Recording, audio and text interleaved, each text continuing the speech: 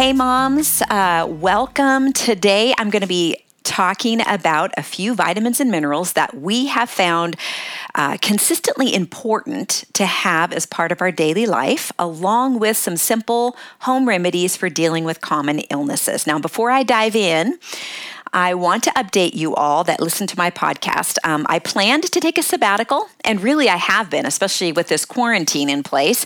But every now and then, God lays something on my heart to share, and I still feel like I'm getting a break from the have-to part of it, the pressure to have a podcast every week, but I am just following the Lord's lead.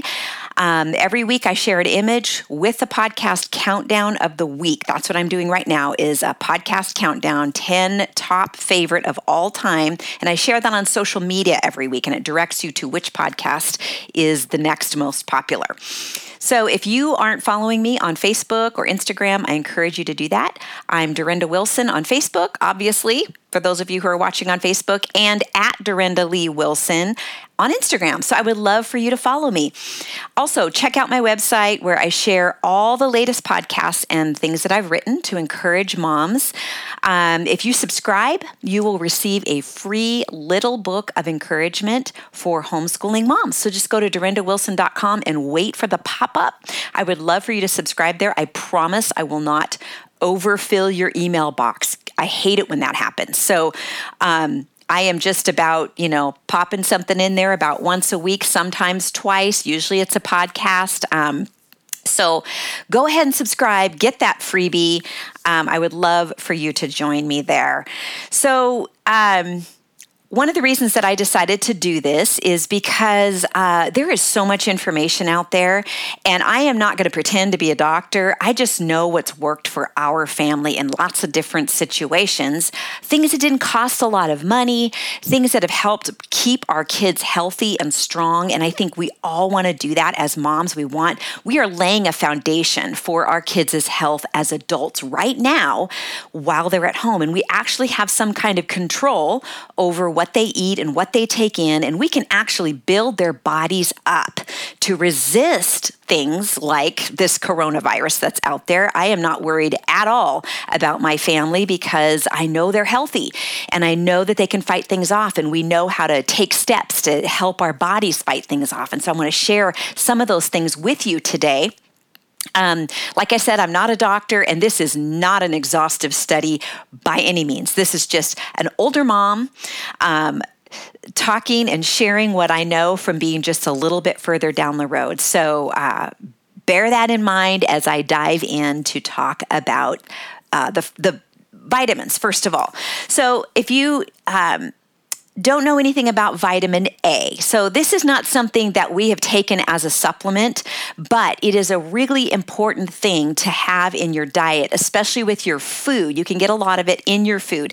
Now, I forgot to make a list of the foods that have each of these vitamins in it that I'm going to be talking about. I challenge you to go look that up because it's really fascinating. Whole food that God made is full of all kinds of very absorbable vitamins. That is actually the best way to get your vitamins is in your food.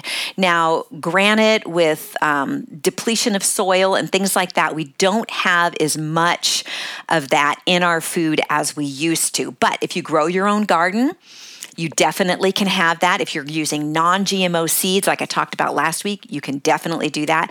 If you didn't listen to last week's podcast, I really had to go through pretty quickly. It was a Facebook Live and a podcast. I talked about a lot. There was a lot of information, but it was fairly simple and straightforward about food, how to source good food, what a good family diet might look like, some of the different things we can add and do to our food to help make it more nutritious. And so all of that's shared in that Facebook Live. You can either find it on my Facebook page or you can find it on the podcast, which again is at my website or the platforms that I mentioned earlier. All right, so vitamin A is not a water-soluble vitamin, which means you can overdose on it and actually damage your liver and organs. I think it's mainly your liver if you have too much of it. But vitamin A is really important to build your immune system to fight things off, sicknesses off especially.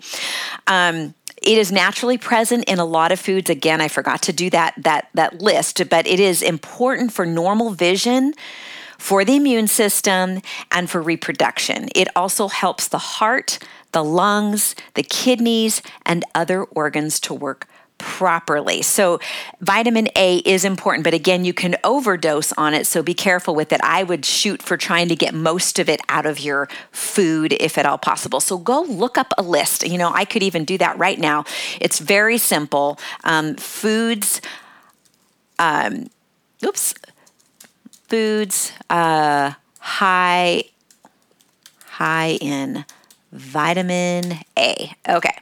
So let's look. I'm sure there's a list that's going to pop right up. And here we go. 20 foods that are high in vitamin A. I'll just rattle some off for you right now. So you can get a quick feel for what those might be. Beef liver. Well, yeah, that's everybody's favorite, right? I think we can maybe skip that one. Lamb liver, same thing. Liver sausage. Clearly, liver is a good thing if you are getting it from grass-fed, pasture-fed animals, okay?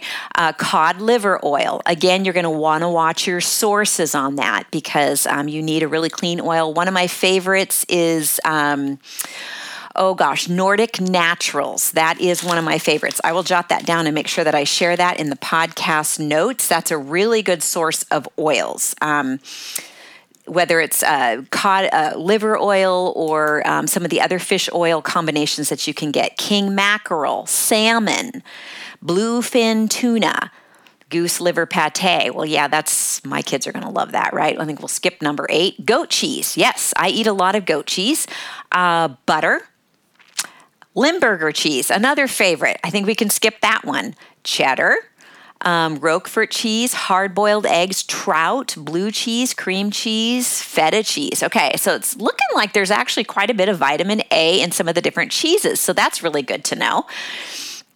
So you can do the same thing that I just did and just go ahead and search that out. Okay, so we're going to move on to vitamin B. Now, this is a really interesting vitamin because it is absolutely essential. Those of us who have had kids, we know they say folic acid, got to have that folic acid. Well, it turns out that folic acid can actually do more harm than good. You want folate. That is what you really want. That is the most absorbable type of folic acid. But again, with vitamin B, you what you really want is a complex, vitamin B complex. So B vitamins work better together. So if you combine them into a complex, they actually help each other be more absorb a lot better, okay? So here's one thing that I noticed over the years is that when I would take a B complex, a lot of times I didn't feel very well, and I couldn't figure out why. So I kind of just tended to stay away from it. This is one thing we have to learn to do, and that's to listen to our bodies because it does tell us some things. What I didn't know then, all those years ago, was that I have a genetic mutation called MTHFR. Yes, those are horrible letters for a genetic mutation. But MTHFR is actually a genetic mutation that as many as 30 to 50% of the population have and don't know it. And what that means for you, if you have it, is that you don't absorb B vitamins in the typical form very well. In fact, they can be somewhat toxic to your system. So you want a methylated version of that. So methylated B vitamins are what I ended up having to take. I take a sublingual. I will share the brand. Again, I'm not selling anything. I'm not making anything on any of this. I'm just sharing the resources because they've been super helpful to me. So if you know that you have MTHFR or suspect of it, you can get tested for it if you want to. I think you can do a lab test online and then go into a local lab. So I've done that before where I've done my own testing. I didn't with this particular thing, but finding that out can be really helpful, especially if you are planning on becoming pregnant. It's really important to know these things because we all know that lack of folate in our diet when we're pregnant or if we don't have a good buildup in it when we get pregnant can cause spina bifida. It can cause different abnormalities in our babies. So we want to make sure that we are getting B vitamins. Here's the thing with B vitamins. They are so important when it comes to stress. Let me just first explain what's in a B complex really quickly before I explain the other things. So B1 is thiamine, B2 is riboflavin, B3 is niacin, B5 is pantothenic acid, B6 is pyridoxine, B7 is biotin, B9 is folic acid, and B12 is cobalamin. And so you can get methylated versions of B6 and B12 combined together. That's what I get in a sublingual, and they work really well together. So each of these essential B vitamins contribute to your overall bodily function. So B vitamins are super important. If you're under a lot of stress, you need to have B vitamins. Let's see. So we're going to talk a little bit more about how these nutrients benefit you, how much you need, and whether you should take supplements and more. Now, the older I get, the more I know that I need to supplement my diet. It depends on how much whole food you're eating and where you're sourcing it from. If you're growing a lot of your own food and you're using non-GMO seeds and you're growing them without pesticides and stuff, you are probably getting a lot of the minerals and vitamins that you need. But B vitamins play a vital role in maintaining good health and well-being. So they're like building blocks of a healthy body. They have a direct impact on your energy levels, your brain function, and your cell metabolism. So that's a big deal.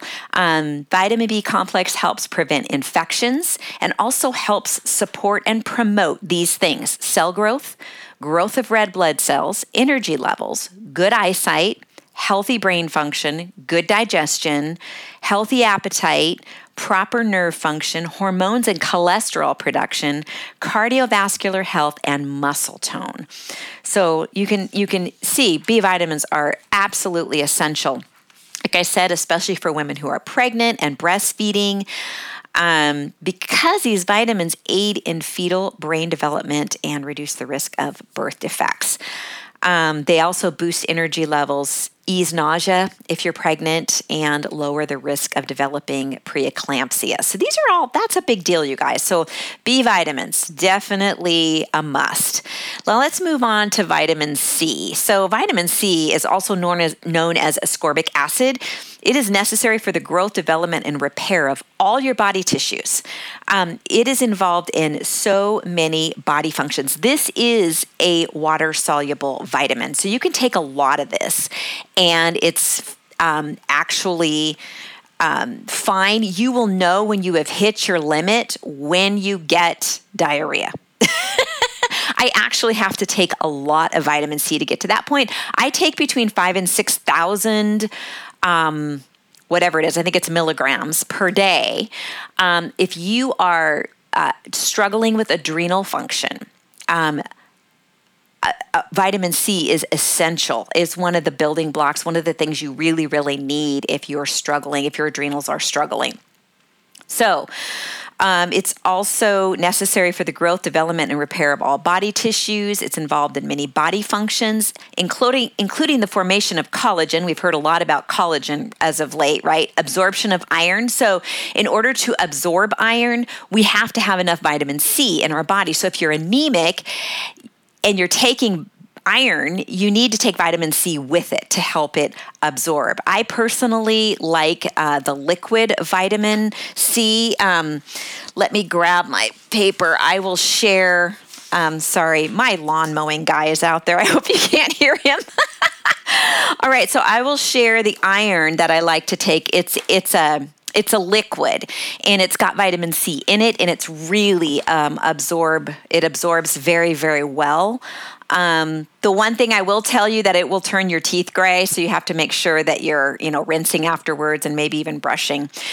So the other thing that vitamin C is super important for: the immune system, wound healing, and the maintenance of cartilage, bones, and teeth. So you can see it's kind of a multi-functioning vitamin. Now, there are many forms of vitamin C. Hope is asking about the difference between that and sodium ascorbate. There are like I said, different forms of vitamin C. I use what's called a liposomal, which is supposed to be, I will also put that in the podcast notes, is the most absorbable form. I read a little explanation as to why, but I failed to copy and paste it and put it in here. But I get mine on Amazon, and I buy the liposomal because it is the most absorbable. Actually, I had the link in here, so I will share the link as to what makes it more absorbable, so you can read it yourself. All right, so I'm going to talk more about vitamin C in a minute, but let's go on to vitamin D. So one thing that I didn't realize years ago is that when you take vitamin D, you need to take it with vitamin K if you want it to absorb well. So vitamin D, we all know, we've heard a lot about vitamin D over the last several years. As you get older, it is more difficult to sustain a healthy level of vitamin D. I think it's part of the reason a lot of older people move somewhere where the sun is, because they just need more of it. They're less depressed. They struggle less with that seasonal affective disorder. If that's something you have, really encourage you to check your vitamin D levels. You can probably do that. Like I said, get online. You can just Google order online testing for a local lab. We have LabCorp here, and so I can get on and I can order a lot of the basic testing myself. So I don't have to go into the doctor's office, and I can just know for myself how I'm doing. So vitamin D fights disease, reduces depression. It also helps with, it can help with losing weight. Apparently, it suppresses the appetite. It can suppress the appetite. I don't know if that works for everybody, but that is one of the benefits of it. There's a whole lot of research on vitamin D if you want to go deeper into it. Honestly, lack of vitamin D leads to a lot of autoimmune disorders and things like that, a lot of different diseases. So you really want to stay on top of that vitamin D level. Now, the doctor's office will tell you that a normal range is 20 to, I don't even know what they say, 20 to 100, right? Well, can I just say, if you're down even in the 50s and certainly in the 40s, 30s, or 20s, I don't care if the doctor says that's normal range, that is too low. You want to get your vitamin D levels up preferably into the 70s, 80s, or 90s, okay? And how I do that, I'm 52, so I have to take more vitamin D. In the wintertime, I alternate 5,000 one day and 10,000 the next day. And I go back and forth with that, because I need it. I can't keep my D levels up unless I take that much, especially the older I get. So you need to take pretty copious amounts if you want to really get that D level up. You know, I have a friend who did not know she was vitamin D deficient while she was pregnant. And when her baby was a few months old, he ended up having rickets because he had started having seizures. It was absolutely frightening. She had no idea her vitamin D levels were that low. So it's really, really important. Again, especially if you're thinking about becoming pregnant or you are pregnant, you want to make sure that your vitamin D levels are up. So many factors can actually affect your ability to get sufficient amounts of vitamin D through the sun alone, okay? When you're younger, kids are more likely to be able to get that from being outside, as long as they are actually outside. Now, in the winter, you might have to supplement a little bit for them because they're not outside as much. So some of these factors that affect our ability to get sufficient amounts of vitamin D are being in an area with high pollution, okay? So big cities, you know if you live in a place with high pollution. Using sunscreen, because that blocks your ability to absorb the vitamin D. Spending more time indoors happens in the wintertime. Living in big cities where buildings block the sunlight. You really want to get your face and this part of your body, this part of your skin out into the sun. Okay. And if you're fair skinned, you're going to want to do that carefully because you don't want to fry yourself. I am darker skinned, so I can be out there. But the downside is that having darker skin means I have higher levels of melanin and the less vitamin D I can absorb. That's probably why another reason I need to take so much vitamin D in the winter. So your own skin type, that you might need to be taking more than the average bear, okay? So vitamin D with vitamin K in it. You can get that online. I'll just turn you on to the vitamin D that I use. And sometimes I switch, I switch brands because one brand isn't available. One thing that's super important, if at all possible, you want to get your vitamins in a whole food form, okay?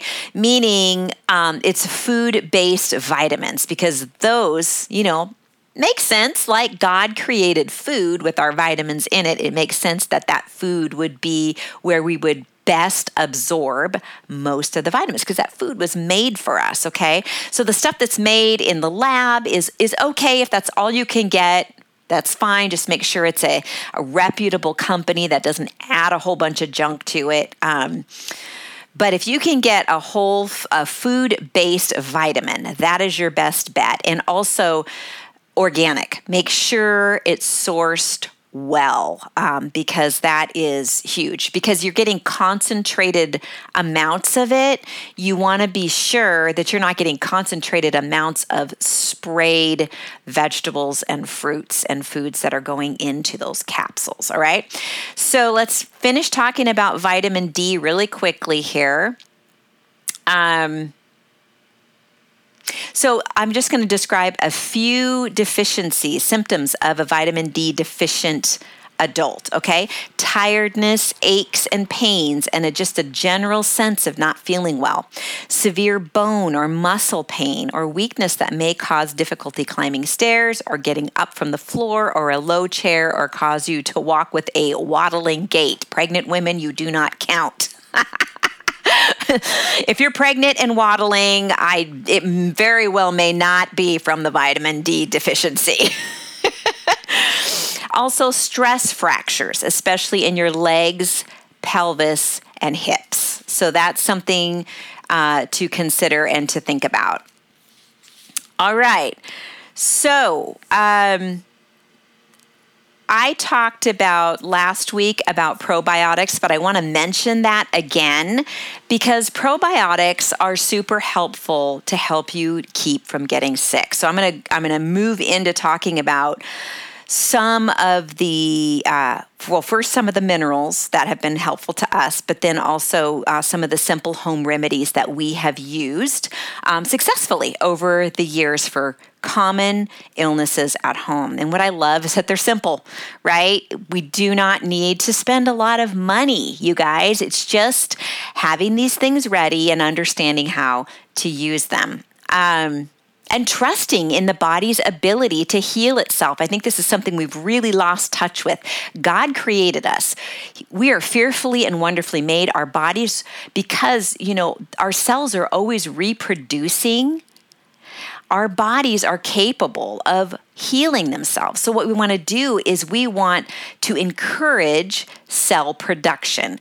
One of the ways we do that is what I talked about last week with eating healthy food, not eating crap, not eating a bunch of sugar, staying away from processed foods, too many grains, sticking to vegetables, fruits, the things that God made, grass-fed meat, pastured eggs, all of those things encourage cell production. I used to tell our kids all the time, okay, you guys, when you're getting sick, this is what needs to happen. I would tell the boys, you've got little soldiers in your body that are trying to fight off sicknesses. And if you give yourself sugar and crap, you are essentially taking those weapons away from your little army, and they're not going to be able to fight off the enemy. Well, that just did it for them. So it's important to speak their language, right? All right, so let's talk really quickly about minerals. Well, before I do that, last quick comment about vitamins. Don't overdo vitamins in your children. I think sometimes we forget their bodies are a lot more pure, unless you know that they're really needing a supplement for whatever reason. You know your kid better than I do. Our son went through a lot when he was first born, had open heart surgery and all kinds of antibiotics and painkillers and all kinds of stuff. So I felt like he really needed more of that type of thing. So we made sure that he had that. But we need to understand, if we're feeding our kids a halfway decent diet, they're getting a lot from their food, and you don't want to toxify their liver with too many supplements. So we don't want to overdo it with our kids, especially the younger they are. I think when they get into the teen years and their bodies are growing so quickly and the hormones are changing, it's not a bad idea to get like a teen supplement that gives them some extra B vitamins, and because their bodies get a little stressed trying to do all that work they're trying to do.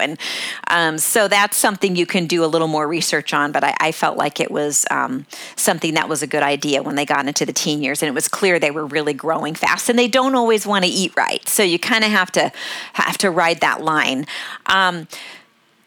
So probiotics, really quickly, our daughter said, I haven't used these yet. Our daughter says she uses a little probiotic spray that's like water. It tastes like water, and she uses it with her small children to kind of, because, we talked about last week how important probiotics are for gut health, prebiotics and probiotics.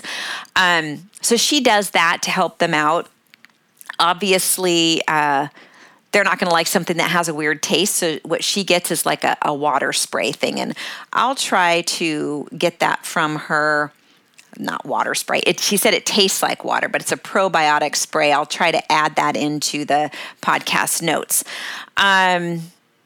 Also, I forgot to mention last week, if you decide to take probiotics on a regular basis, make sure you switch them up, because there are literally billions of different strains, and your body can actually build up a resistance to some of them. And you want to make sure you're getting a good variety of probiotics and for really good, solid, balanced gut flora. All right, so let's talk real quickly about minerals. I don't have a lot to say about minerals because we really haven't camped out on those. I have friends who've really gotten into that, and they've added a lot of minerals to their family's diet. Feel free, if you have found certain minerals to be super helpful, throw them in the comments here, because I'm not really going to expound too much on that.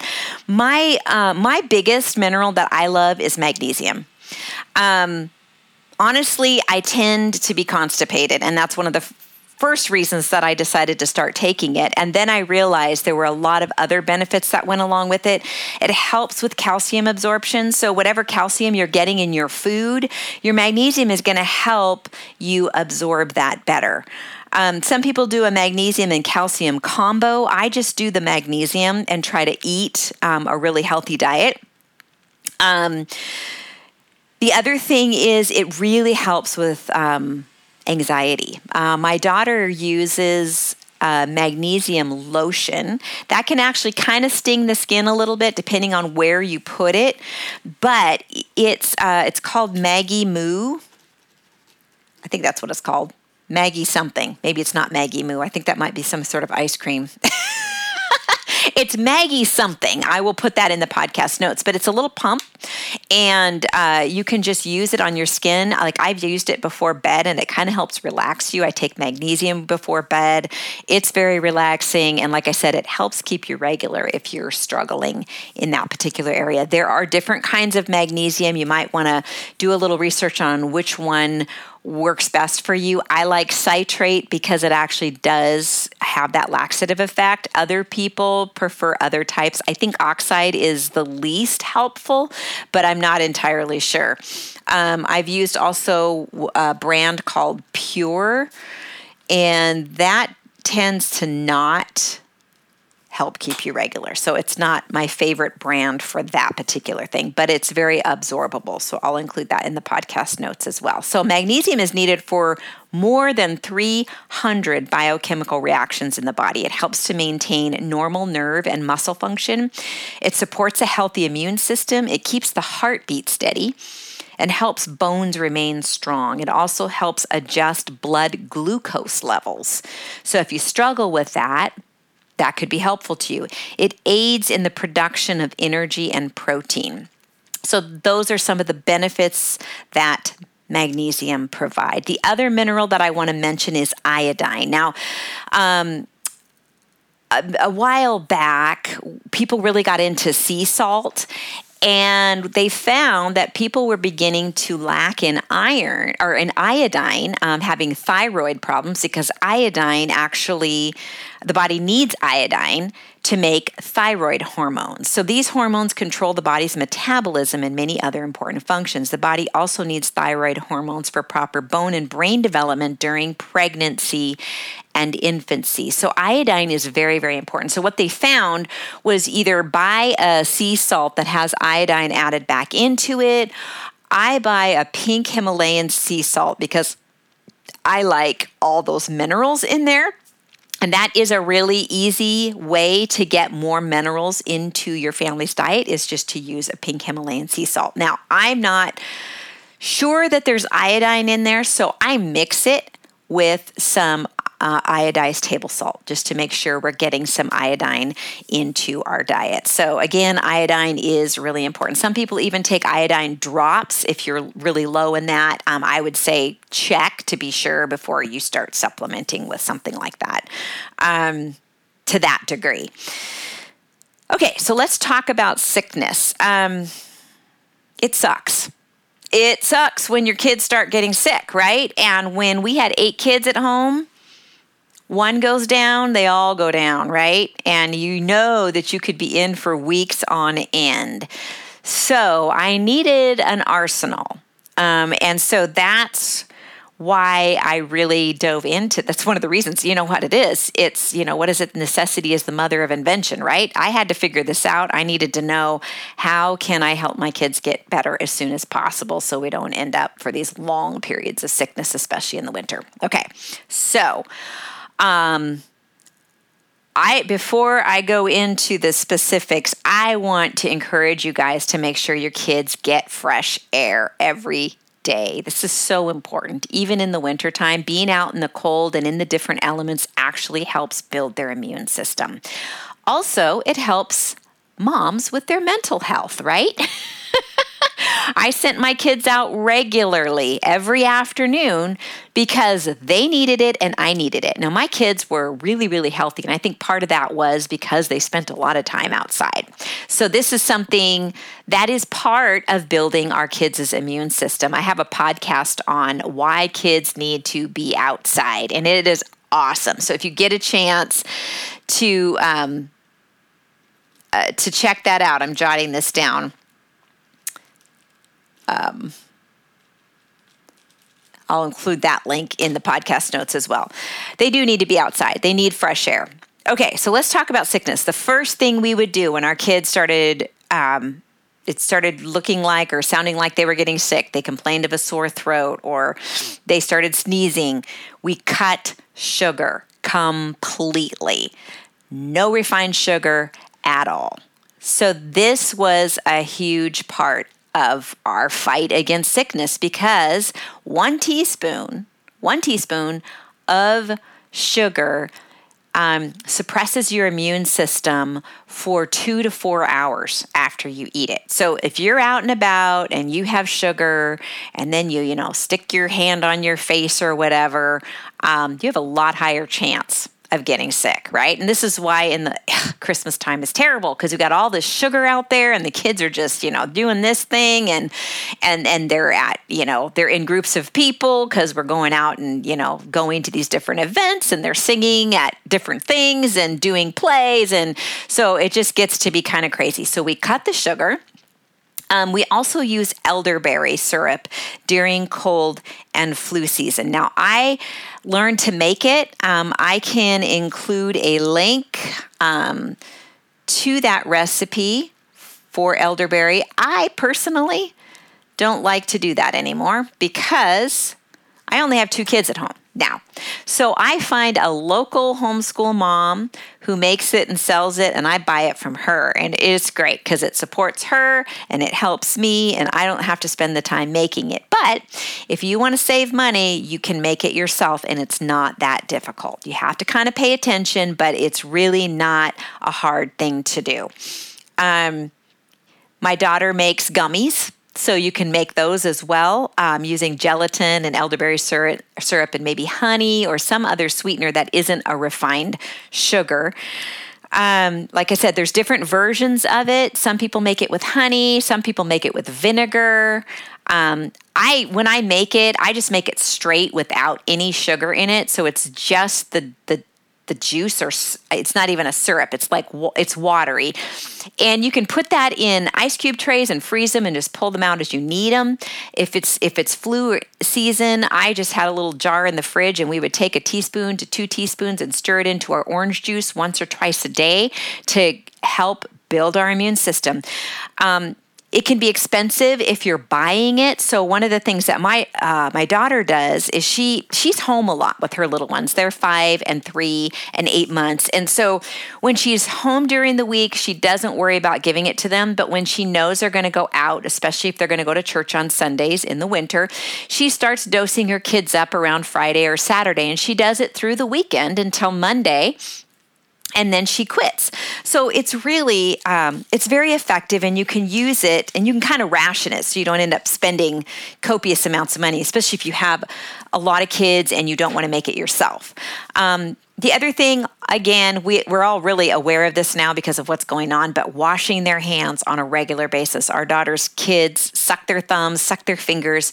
So she makes sure she's washing hands on a regular basis. We had always had the kids wash their hands before they prepared food, wash their hands before a snack, wash their hands before they eat a meal. Just those measures help a ton. Or when we come home from being somewhere, we would make sure that everybody's hands were washed. If we're out and about and we go into a store, we get in the car, and I would just hand sanitize everybody's hands before we even left the parking lot.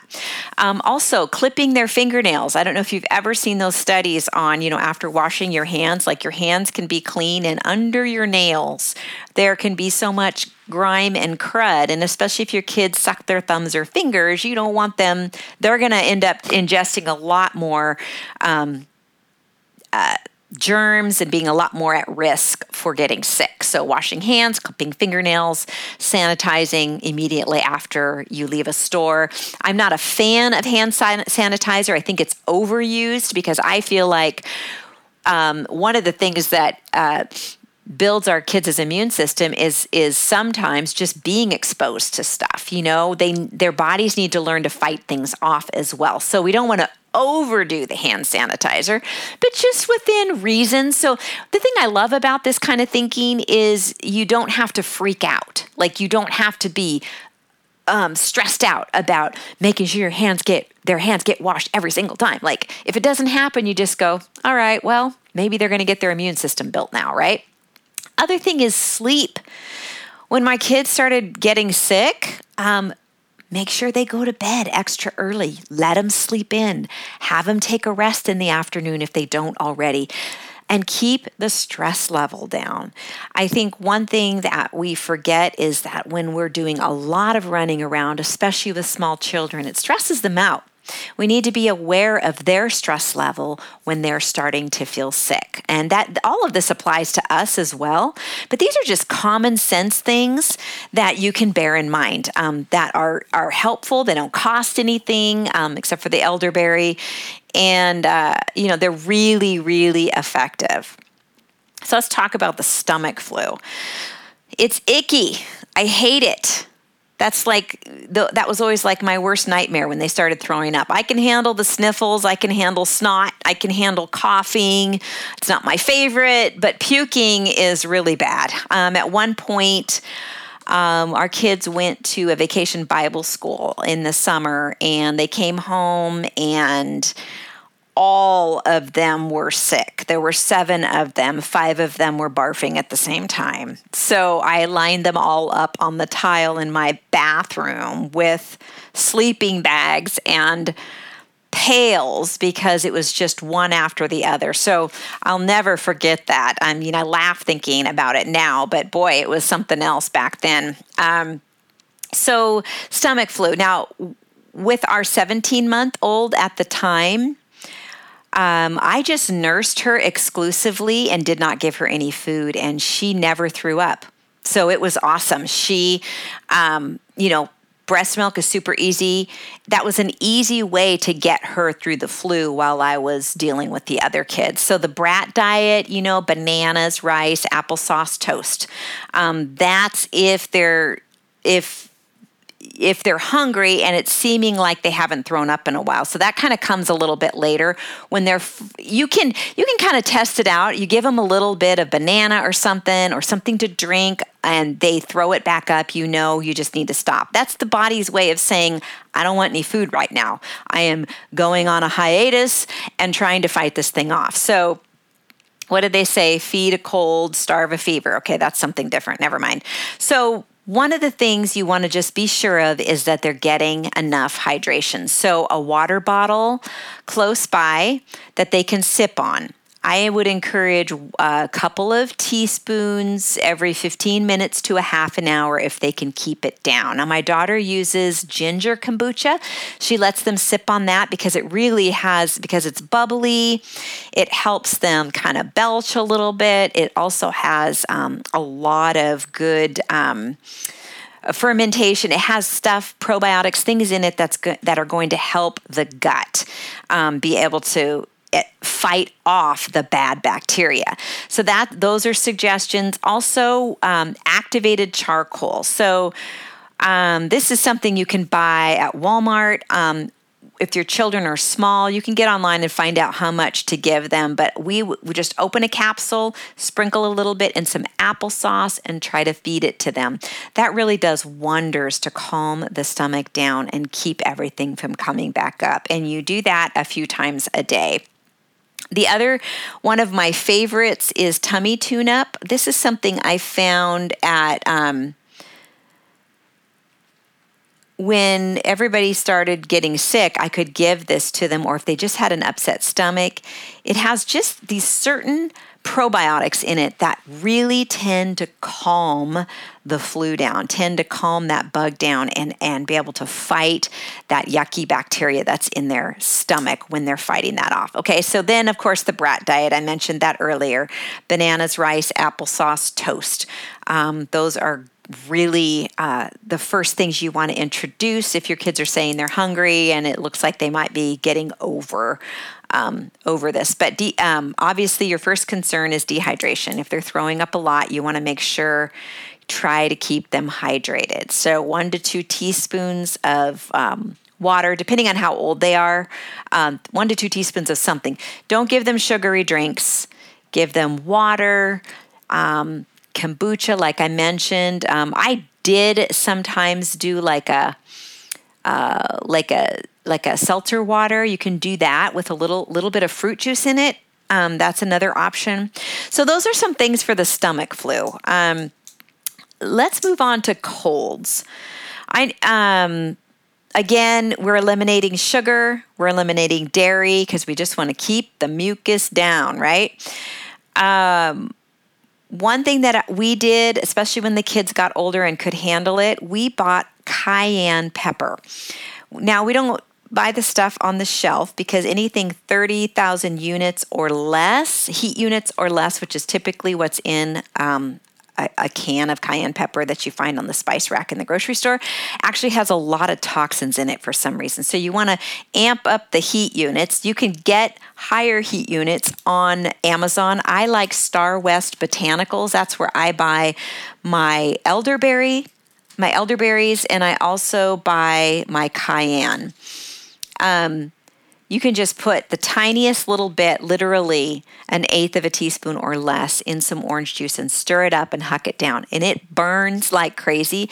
But what cayenne does is it brings oxygen, it brings blood flow. That's what that heat does, is it starts getting everything, the blood circulating. And then those blood cells that come to cool down the area that's gotten hot bring oxygen and all kinds of healing to that spot. So nobody wants to put something hot on their throat when they've got a sore throat, but this works wonders. Our kids would do that a couple of times a day for a couple of days, and typically it would really shorten the life of the sore throat and the cold. So the other thing is lots of vitamin C. Again, you want to amp up that vitamin C to help build the immune system and fight off whatever colds are trying to get you.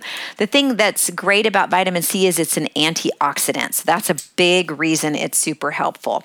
Another thing that we've used is red raspberry leaf tea. This is something I also got from Star West Botanicals. Love red raspberry leaf tea. There are, I believe it's over 40 different vitamins and minerals. It's something you could have every single day. If you are in the childbearing years, it strengthens the uterus. It strengthens the female organs. It is just an amazing, amazing herb. And so I will make iced tea out of it in the summer because it's really refreshing. But you can also drink copious amounts of it when you are trying to fight something off like a cold. Zinc, that's another thing that's really good to have. Zinc really helps fight off colds. Can't give you an exact dosage because you'd have to look it up for the different ages, but it's super helpful. So also, one of the best investments we ever made when it came to our kids getting colds and that kind of thing, a cool mist humidifier with a filter. And the way to make that sucker last and not break down over time is use distilled water in it. So we would use that to help break up the mucus, the chest stuff. I swore by a cool mist humidifier. It calms down coughing because it wets the throat down, wets all of that down so that they don't go into these coughing fits. It helps just sort of loosen things up. So cool mist humidifier with a filter, use distilled water only. All right, so one little tip that I want to give you when you're giving your kids any kind of medication, whether you're giving them Tylenol or whether you're giving them something homeopathic or natural, sometimes I like to buy the natural cough syrups. Take a black Sharpie and write each child's dosage on the bottle so that you can read it easily at night, because I found that to be a struggle trying to read that at night when I'm tired and the lighting is low. Just a little side tip. One of the things that the pharmacist told me in how to dose kids, a lot of times you look at these labels and they say, under 2, consult a physician. Well, if it's the middle of the night, you don't have that option really, and your kid's running a fever. So I talked to a pharmacist about that, and he was the most helpful. He said, if it says 2 teaspoons for a 2-year-old, you'd make it 1 teaspoon for a 1-year-old, half a teaspoon for a 6-month-old. So you just dose it down from the amount that's shown on the bottle, dose it down to approximately what age your child is. And I thought that was super helpful.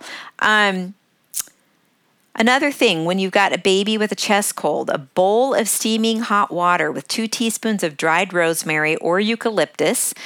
You can set your baby on your lap to nurse, put a towel over your head and covering the bowl. So you're kind of making a little tent for the baby. It's also really good for you too. But this can help them sort of nurse and calm down and breathe in some of that helpful damp air. And then you can actually strain the rosemary off and let the baby even take some of the cooled liquid with an eyedropper or with a spoon. So that's just a little side thing if you ever wanted to try that. For thrush, you can take a teaspoon of baking soda to a cup of boiling water. Let it cool first. And then you're going to swab the baby's mouth using a Q-tip after each nursing. And then you're also going to swab yourself so that everything is clean and disinfected, that you kill that thrush in between feedings, which is really, really important. Okay, I shared this last week. I'm going to share it again really quickly. I struggled with UTIs for a while, and I ended up coming up with a little plan that worked really well. When I started to get one, instead of using antibiotics, I would use oregano D-mannose, which you can get at GNC. You can order from Amazon. Lots of vitamin C, again, a very helpful vitamin. I used grapefruit seed extract from GSE several times, but I've since read that the jury's kind of out on whether that's more toxic than it is good. So I just sort of leave it down to oregano, D-mannose, and vitamin C. Now, if you're struggling with it on an ongoing basis, this would be a protocol you could use for a couple of months, just to strengthen everything and build your immunity to having UTIs and getting UTIs. Mastitis. Shared this also in the last Facebook Live, but I will share it again because it can be brutal. Rest as much as possible, lots and lots of water. And that's the other thing you want lots of with colds as well. Tons and tons of liquid will help thin the mucus so that kids aren't so congested. Heating pad.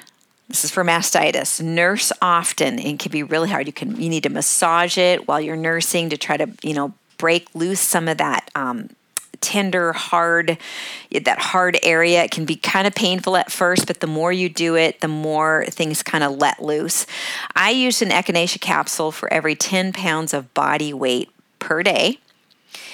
2,000 milligrams of vitamin C literally every 2 hours at the onset, and 1 clove of garlic every 2 hours. And I did that for sure for the first day, sometimes 2 days, and it worked just as fast as the one time that I took antibiotics. And you know what?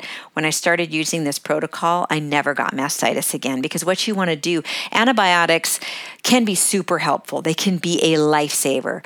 But if you can avoid them, one, you're going to preserve your gut flora and your digestion. And the other thing is that you are going to help your body build its own immunities to that particular thing. And this is why using home remedies and vitamins and minerals to feed the body so that it can fight the illness off. That is how your immune system gets strong. So we're wanting to encourage the body to do what it already wants to do. We just want to equip it to do the job that God gave it to do. Fevers. Fevers can be very scary, but it's important to understand that fevers serve a purpose. The body heats up in order to kill the virus or the bacteria that is trying to take over. So it's important that heat will help kill that virus or that bacterial infection, and it will actually help shorten the life of it. So what I would do is typically let my kids' fever run its course during the day, of course, monitoring it, making sure it wasn't jumping into the 104 range, okay? I was pretty okay with the 102, even 103, but obviously keeping a very close eye on them. But it typically didn't run that high during the day. Fevers tend to spike in the evening and at night. So what I would do is let that fever run at sort of like, average temperature during the day, maybe, between 100 and 102. And I would let it run its course. And then I would, unless they were having a hard time sleeping or they were really uncomfortable and they just seemed like they needed to rest, but they couldn't, then I would go ahead and use Tylenol for them to go ahead and get some sleep. So, it's really just always a balance. It's listening to your mom instinct, kind of knowing your child. Actually, we used Tylenol to start with, and then eventually we found out that it depletes your, I think it's called glutathione, and so we have to be really careful, especially for those of us with MTHFR. If you have it, your kids probably do too, and Tylenol isn't your best option. Ibuprofen would be your best option, so you kind of need to sort of ferret out what's best for you and for your kids. But I wanted my kids to sleep at night because I knew sleep was really important for them to get better. But if they were sleeping and napping okay during the day without a pain reducer or a fever reducer, I would let them do that. So it's always just, it's a really a nursing situation. You definitely have to be paying attention and sort of just, like I said, you've got to nurse them back to health. But it's so worth it because their bodies learn to fight things off. And that is what we want. We want to build our kids' immune systems. Now, I am just now starting to learn more about homeopathy. I recently have used that for colds. There's one that's called, I think it's called Cold Care. And how it works, you can order it from Amazon, is you take 2 tablets under the tongue every 15 minutes for the first hour at the onset of a cold. And then you take it 3 times a day after that till your cold is gone. And I have seen the life of the cold be shortened tremendously. Like within a day, it was over, a day or 2. Maybe 3, and also my symptoms were minimized. So there's a lot about homeopathy I don't know yet, but that's a very interesting alternative medicine that I'm starting to learn about. I had a friend, Melissa, who is trained in homeopathy. She was on my podcast recently where we talked about we talked about basically practicing natural family health. So that podcast is on as well as if you'd like to listen to it, because there's a lot of helpful information on that as well. So obviously this wasn't an exhaustive research, but I do want to encourage you. One thing that I have recently discovered that I love, I'm always learning new things. So that's the great thing about this journey, is you're always learning something new. But those are the basics of what we would use. But one thing I've discovered recently that has been super helpful, when I had a UTI that just kept trying to come back, and I would go back to my D-mannose and all that, and then I would go off of it, and I would just feel like it was coming back again. I finally went to colloidal silver. Now, this is not something I like to use quickly because it's very, very powerful, and you really want to encourage. Your body has sort of a delicate balance when it comes to fighting things off on its own, and giving it too much too soon can throw that balance off.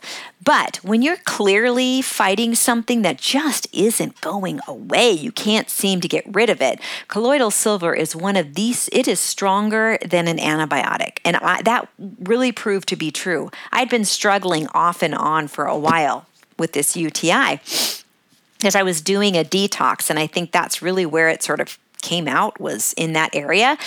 So finally, I took colloidal silver for, I think, about 2 days, a couple of times a day. I happened to have a doctor's appointment. I went in and I had them check just to be sure that I didn't have one. And my urine was clear. They said, "You don't have an infection. You're totally fine." Clearly, that colloidal silver works. So if you've got something going on that you cannot seem to shake, before you go get antibiotics for it, use colloidal silver. It is super helpful. You can use it with kids as well. You just have to kind of look up what the dosage needs to be for them. But it's safe and it's very effective. Lastly, one of my favorite resources when I was a young mom that really influenced and encouraged me to really take control of my family's health was a book called Raising a Healthy Child in Spite of Your Doctor. So that's by Dr. Robert Mendelsohn. He's passed away a long time since then. But he really gave me the courage to learn to tune into my mom instincts when it came to my family's health, and encourage me to research, encourage me to become more knowledgeable about that. So I want to encourage you to do the same thing. Your family's health is so worth it. Moms, thanks so much for being here today. My hope and prayer is that at least some of this will be helpful to you and be an encouragement in your family's health journey. Let's pray. Lord, we thank you so much for this time together. We thank you for all that there is to learn about your creation and how you made our bodies to work and the best ways that we can equip our own bodies and the bodies of our families to fight off things that come along. We thank you for giving us the ability to be able to do that. I pray for every mom listening that she would just move forward with the things that you are affirming in her heart and not be overwhelmed by information or feeling like she has to do more than you are asking her to do right now, God. So I just pray for peace. I pray for wisdom. I pray for clarity of heart and mind. And God, I pray your blessing of health over each and every family here today. In Jesus' name, amen.